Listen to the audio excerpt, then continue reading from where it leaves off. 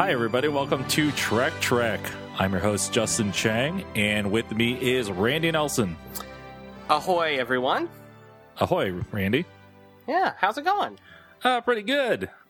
There's some Star Trek toy news, which is exciting. What's that? Do you know those Funko reaction, the retro style Kenner Yeah, toys? they're supposed to look like those old Kenner figures, and there's been like aliens, and that was the first ones, right? Yeah. They're not very good. I've seen the Firefly ones, and they leave a lot to be desired. Yeah, but some classic Trek ones were announced, and, you know, my love for Star Trek kind of outweighs my disdain for those toys, so I might pick them up.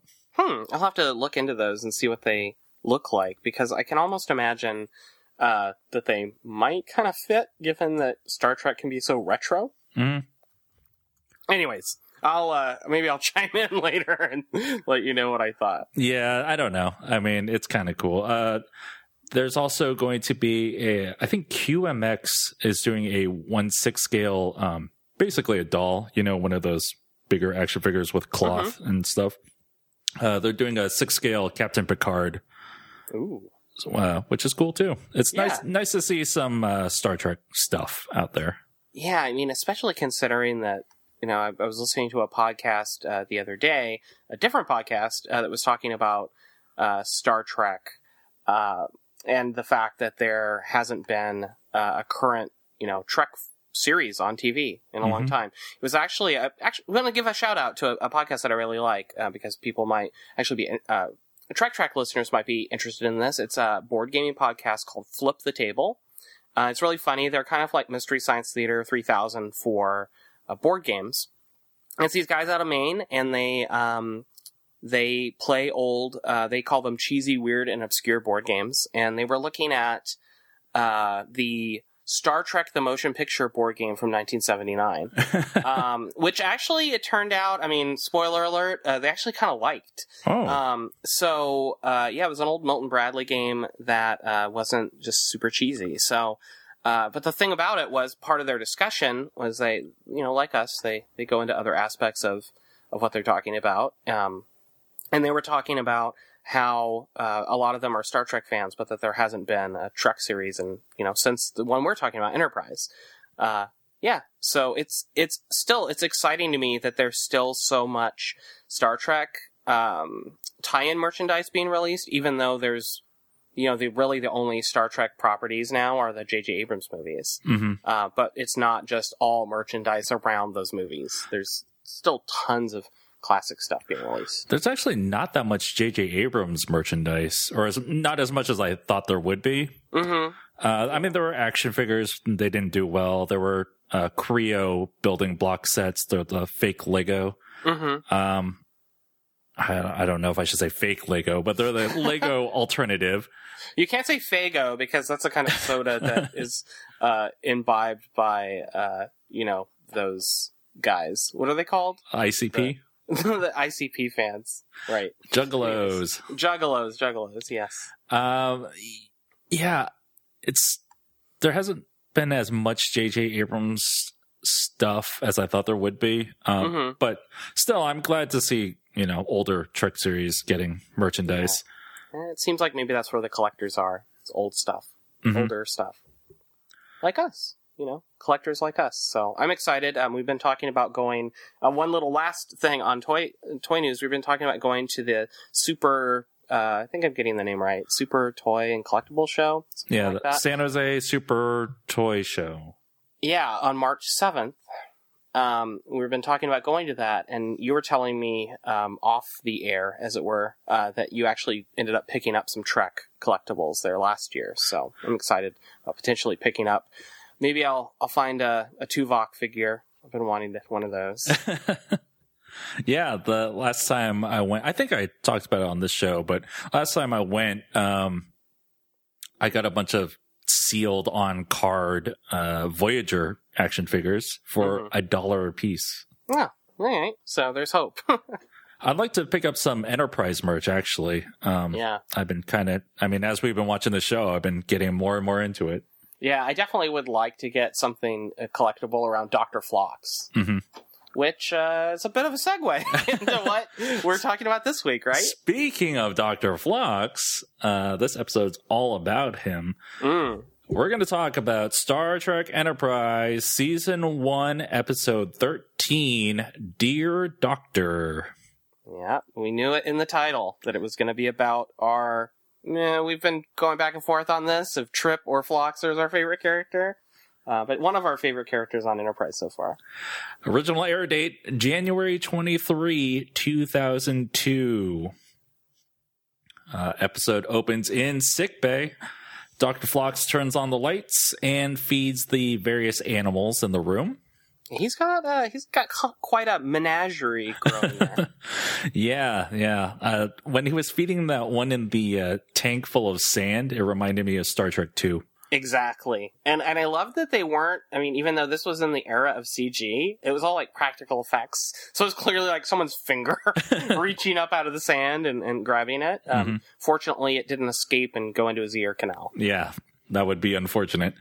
Then it's the opening credits. And I have to say that after all this time, I'm actually starting to like the opening credits. Yeah. We talked about last episode how we kind of got together and when we were both in the same area, and part of that was blasting Faith of the Heart at a quite a loud volume while driving around Palo Alto. So, and I didn't want to claw my ears out. Yeah, maybe it's Stockholm Syndrome or something, but I think that's it. But I'm kind of liking the opening credits now. Yeah, maybe that was the thing. Maybe the people behind the show listened to it long enough that they're like, "Oh, this is great. Everyone's going to feel like this." So there you go. I was tweeting that I was going to watch this episode, and I got a message from someone that said, "Friends don't let friends watch Enterprise," and I was like, "I don't know, man. You should give it a chance." Yeah, well, like I was mentioning the Flip the Table guys, Flip Flory, one of the hosts of that show, he's a big Trekkie, and he said that, basically it's probably his second favorite Trek, so there you go. After the opening credits, Hoshi enters sickbay and gives Phlox his messages. Phlox apparently gets more messages than anyone else on the ship. Hoshi is learning the Denobulan language from Phlox, and he is going to teach her gerunds later. Hoshi leaves, and Phlox hears the message from his exchange doctor, Jeremy Lucas. Dr. Lucas says it's mating season on Denobula, which is a rigorous time. Oh, well, wink, wink, nudge, nudge, say no more. Dr. Phlox wanders into engineering while he recites his letter to Dr. Lucas via voiceover. This episode is full of voiceover. In engineering, Phlox heals up a wounded engineer. Cut to Phlox in the mess hall. Thanks to the voiceover, we learn that Phlox is becoming more accepted by the crew, and he hadn't intended to stay for as long as he has. But he likes observing humans. Reed walks by, and Phlox invites him to sit with the doctor, but Reed is too busy. Phlox is visibly disappointed, and in voiceover, we learn that he has trouble socializing. Thanks to being a doctor, though, interaction with others is inevitable. Cut to the doctor in sickbay again, telling Archer that Porthos has gastrointestinal distress because he's been eating cheese. Yeah, and they set that up where it looked at first like he was telling Archer that he just had some gastrointestinal distress, but then there was this funny little pan zoom pull out to show it was Porthos. Porthos loves cheese. Yeah, he just can't say no. He's not supposed to have it, but Archer keeps giving it to him. Yeah. He's really got to get over that. He's got to just learn to say no to Porthos. But Porthos is pretty cute. That's, very true.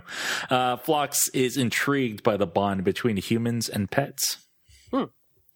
Cut to movie night. Remember, they mentioned movie night a couple episodes back. Yeah, I actually came to see it. The Enterprise crew is watching For Whom the Bell Tolls from 1943, which would be ancient for them. And yeah, exactly. I said, it's like us watching the Lumiere brothers' Arrival of a Train at La Ciotat from 1896. Yeah, pretty much. Crewman Elizabeth Cutler from the episode Strange New World. That's right. She's back. She's sitting next to Phlox. Phlox is more interested in the humans' reaction to the film than the film itself. People on Denobula stopped watching movies when they discovered that their real lives were more interesting. Somehow, that's nice to think. I don't see that happening on Earth. Sorry, No. Phlox. Phlox is interested in Trip, who is crying during the movie. Well, I guess I didn't catch that. Interesting. Well, he had something in his eye, he said. Oh, right. Okay, got it. Maybe I believed him. Oh, he's not crying. Trip doesn't cry. He's just got something in his eye. He's not crying. It's just raining on his face. Yeah, exactly. It's not crying. Later, Phlox and Cutler are walking down a hallway, and Phlox is quizzing her on the cardiopulmonary system. He drops her off at her quarters, and she wants to make plans for later. We learned that Denobulans don't like being touched after she grabs him. Right, that was interesting. And she kisses him on the cheek. Boy. And Phlox thinks Cutler is into him, but he isn't sure. He's not sure. Yeah, I mean, he just, he's a lot to learn about humans still. Yeah. The Enterprise comes across a ship drifting in space. On the bridge, T'Pol tells Archer that there is a Class M planet less than a light year away. Hoshi says that the ship isn't responding to hails, and Reed informs them that it's a pre-warp ship. T'Pol discovers 2 faint biosigns on board. In sickbay, Phlox wakes up one of the aliens. Archer tells the alien what's going on. The alien responds in his own language, so Hoshi runs the universal translator. The alien says he left a planet called Velakis over a year ago with 3 other ships. They left because they have an illness that killed 12 million Valakians before they left. They were seeking people with warp technology that would have more advanced medical science. They encountered 2 other warp-capable species before, including the Ferengi. Yes. T'Pol says that she has not heard of either of those 2 warp-capable species, however. That was interesting to I know it's a prequel, but to have a Vulcan say, yeah, we don't know the Ferengi. Well, I mean, as we know, the Ferengi were very much a TNG aliens race. I want to say that on TNG, they encounter the Ferengi for the first time, potentially. I believe that's true. Yeah, the Enterprise comes across a Ferengi ship, and they're like, who are these weird new aliens that are obsessed with gold platinum? Anyways. The Valakian wants help from Phlox. Archer pulls T'Pol aside. T'Pol says that since the Valakians have encountered 2 other warp-capable species before, the risk of contamination is deemed acceptable, so Archer tells Phlox to help him out. In sickbay, Phlox is examining the 2 Valakians, and later in the mess hall, Phlox is helping Hoshi learn Denobulan. Hoshi has noted that Phlox and Cutler have been getting cozier, but Phlox doesn't know for sure if she's into him. He's just really not picking up on the signals. Not at all. And yes, they're speaking Denobulan here, and there's some humorous moments where Hoshi gets words wrong. Washboard. Yeah. Some others. The Enterprise flies into Velakis' orbit. Phlox is on the bridge and is intrigued by the humans' desire to help others. In a hospital on Velakis, the doctor there tells Phlox and Archer that 1 out of 3 people are getting infected with this illness and that the disease is mutating quickly. Hoshi wanders off to check on how the astronauts they brought back to Velakis are doing, but when she asks a worker, his words go untranslated for some reason. Elsewhere in the hospital, T'Pol warns Archer that they will need to guard their equipment. Archer doesn't think the Valakians would steal anything, but T'Pol has learned from experience that their technology is very tempting for less advanced cultures. Archer and T'Pol meet up with Hoshi, who still can't translate what the worker is saying. The doctor and Phlox walk up, and the doctor speaks in the same language. He says that the worker is Menk, a race that is less evolved than Valakians, but are very hard workers. The Menk are not affected by this disease. Unfortunately, the Menk and Valakians are physiologically incompatible, so they can't look to the Menk for a cure. There's a montage of Phlox treating Valakians. In the sickbay on Enterprise, Phlox is working with Cutler. He invites her to join him on Valakis. Later, Phlox is examining T'Pol's teeth in sickbay.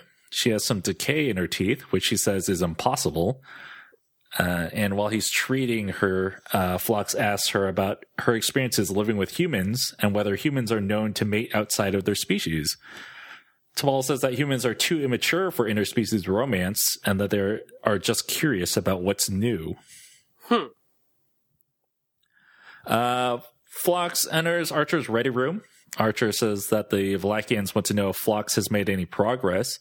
Phlox can ease the symptoms, but the cause isn't a virus or bacteria. It's a genetic disease. And at the current rate, the Valakians will be extinct in less than 2 centuries. Phlox says it's very difficult to reverse genetic abnormalities, but there is a chance it can be cured with the Menk. On Valakis, Phlox, Hoshi, and Cutler are walking through a Menk village. It's very primitive, filled with tents and torches. Phlox is surprised by the fact that the Menk and Valakians can coexist, and he examines some of the Menk. One of the Menk is helping them out. He's learned the word food, and he gives some to the away team. Phlox hasn't seen any crops or livestock, so he wonders where the food came from. Hoshi asks, and she learns that the land is not good for planting, and the Valakians don't let them live in fertile areas, but the Valakians provide food and medicine. Yeah, there's some weird dynamics going on in this episode. Yeah. It just kept making me feel more and more uncomfortable. Mm-hmm. But then they say, oh, but they're nice, they're good to us. Yeah, via voiceover, Phlox says that Cutler and Hoshi think that the Menk are being exploited by the Valakians. And, you think? And Phlox himself has underestimated the Menk. Phlox and Cutler discuss the Valakian-Menk relationship. And then Phlox and Cutler discuss their own their marital statuses. And we learn that Phlox has 3 wives, and each of the wives has 2 husbands, not counting Phlox himself. Phlox asks point blank if Cutler is interested in him romantically, and she says she's interested, but she doesn't want to be his 4th wife. She just wants to be his friend and to see where things go. So maybe FWB? In the hospital, Archer speaks with the astronaut he spoke to before. The astronaut wants warp engines so they can seek help if Phlox can't cure them. Back on Enterprise, Archer enters the bridge. T'Pol tells him that they've been receiving hails from all over because they think the Enterprise has a cure for the disease. Archer pulls T'Pol aside to his ready room. He tells her that the Valakians want warp technology, but the Valakians don't have the understanding to build a warp engine, even if they had the schematics, and they don't know how dangerous antimatter is. Archer has decided that the Valakians aren't ready for warp technology, but the Enterprise could stay and help them. T'Pol points out that the Vulcans stayed to help Earth and are still there 90 years later. And Archer is beginning to understand how the Vulcans felt. In the mess hall, Phlox enters and sees that Archer's there. We learn that the Denobulans don't really rest except for their annual hibernation cycle, which lasts 6 days. I'm sure that will be a plot point later. Yeah, but it was really interesting. I mean, just more alien, just more insight into another species. Mm-hmm. Yeah, Denobulans are brand new, so it's good to know something about them. Phlox says that he hasn't found a cure and that he doesn't find it ethical to give it to them if he had one, because he would be interfering with the evolutionary cycle. The Menk are getting smarter and are evolving, and the mink can become the dominant species on the planet. Phlox wants to let nature make its choice, but Archer says he has a moral obligation to help people. Then Phlox reveals that he has a cure, but he's at odds with Archer. This is actually a very... And this is actually a point... Oh, go ahead. I was just going to say that this is a very important conversation between these characters. Yeah, definitely.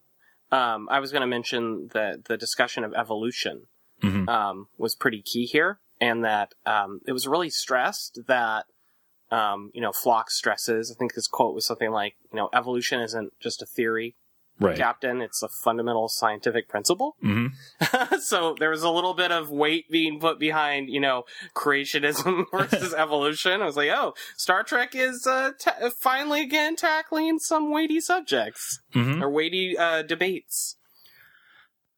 Ultimately, Phlox decides to back whatever Archer's choice is. Archer enters sickbay and has been mulling things over all night. He talks about how someday Starfleet will come up with a list of what should and shouldn't be done while exploring space. But until that directive is drafted, the Prime Directive, you could say, he will have to remind himself every day that they're not out there to play God. Phlox is ashamed that he almost withheld his findings from Archer. Archer provides the Valakians with a medicine that will ease the symptoms for a decade, which will give them enough time to develop a cure on their own. The Valakian doctor tells Archer that a warp drive would help their odds even more, but Archer says no, and instead provides him with instructions on how to synthesize more medicine. It's interesting. No, I don't know if it's interesting, but it was cool to see them have this debate, and then ultimately, Archer comes around to, we can't interfere. That he's kind of going against the grain for Archer, which up until this point has been, it's the right thing to do. We've just got to do the right thing, which is to, help these people at all costs, right? Mm-hmm. And in this episode, he actually takes some time to kind of sleep on it, I guess, literally, and comes around and basically starts talking about the Prime Directive. Right. Whereas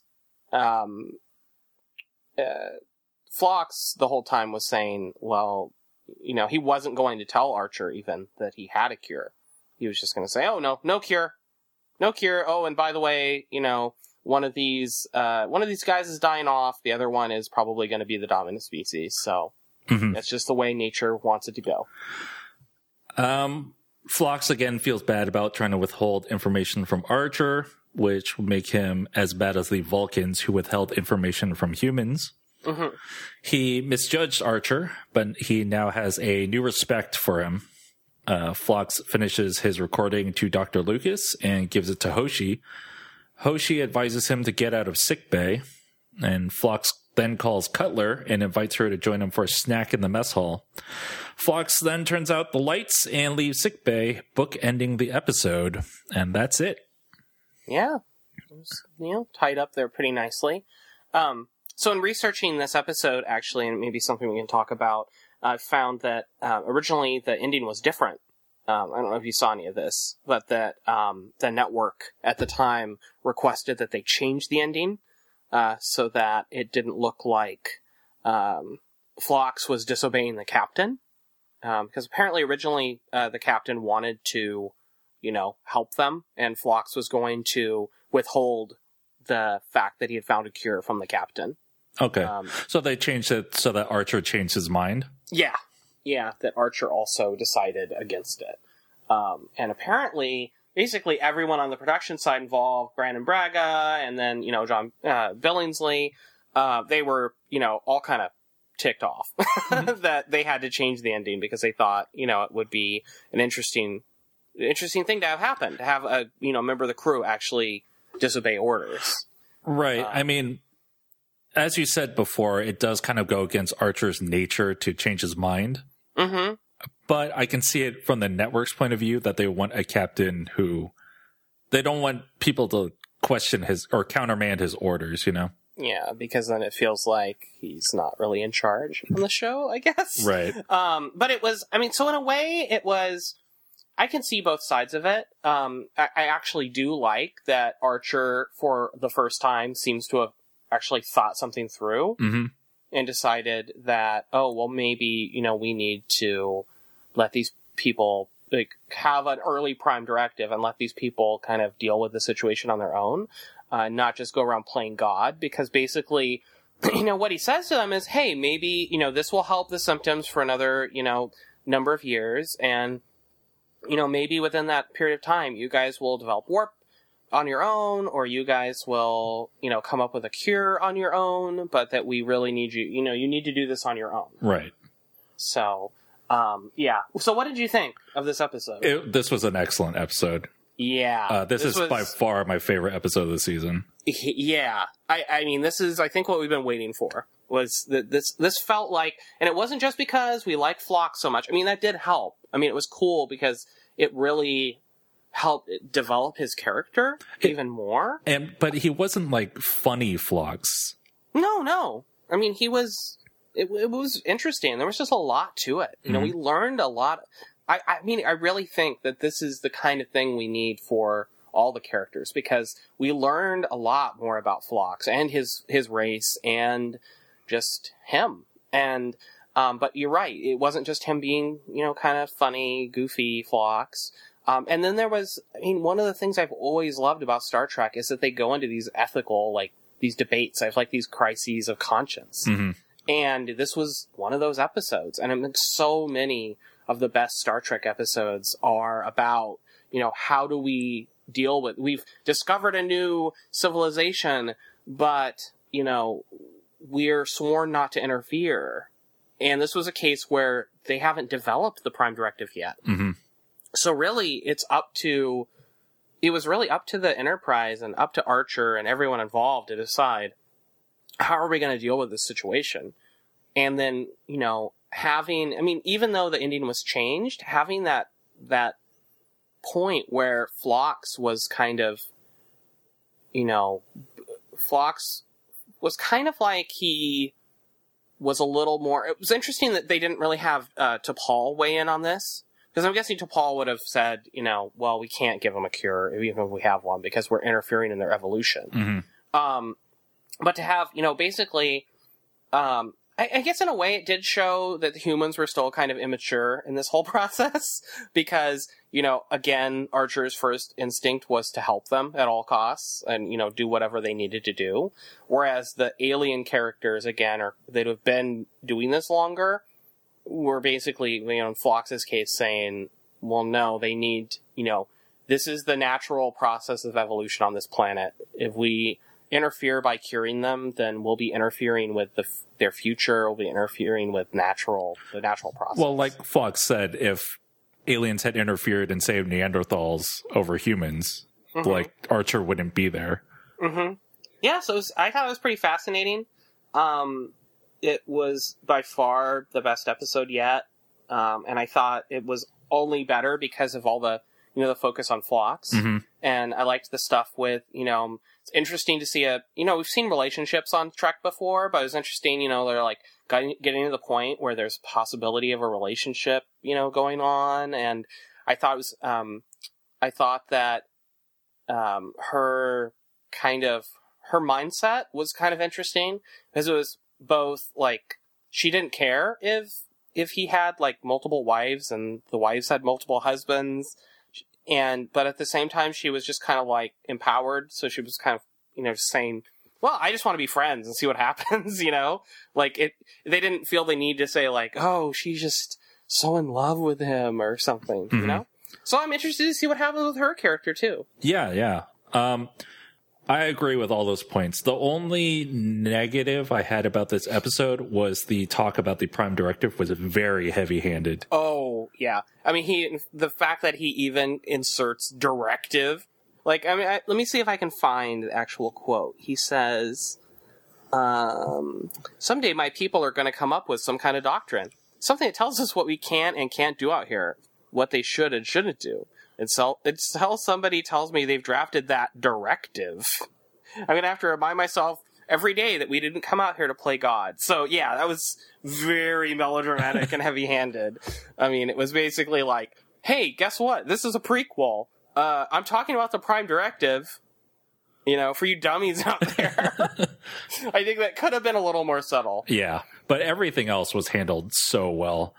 I just really like this episode. Oh, I hope it's the first of many to come of this quality, because it was Trek.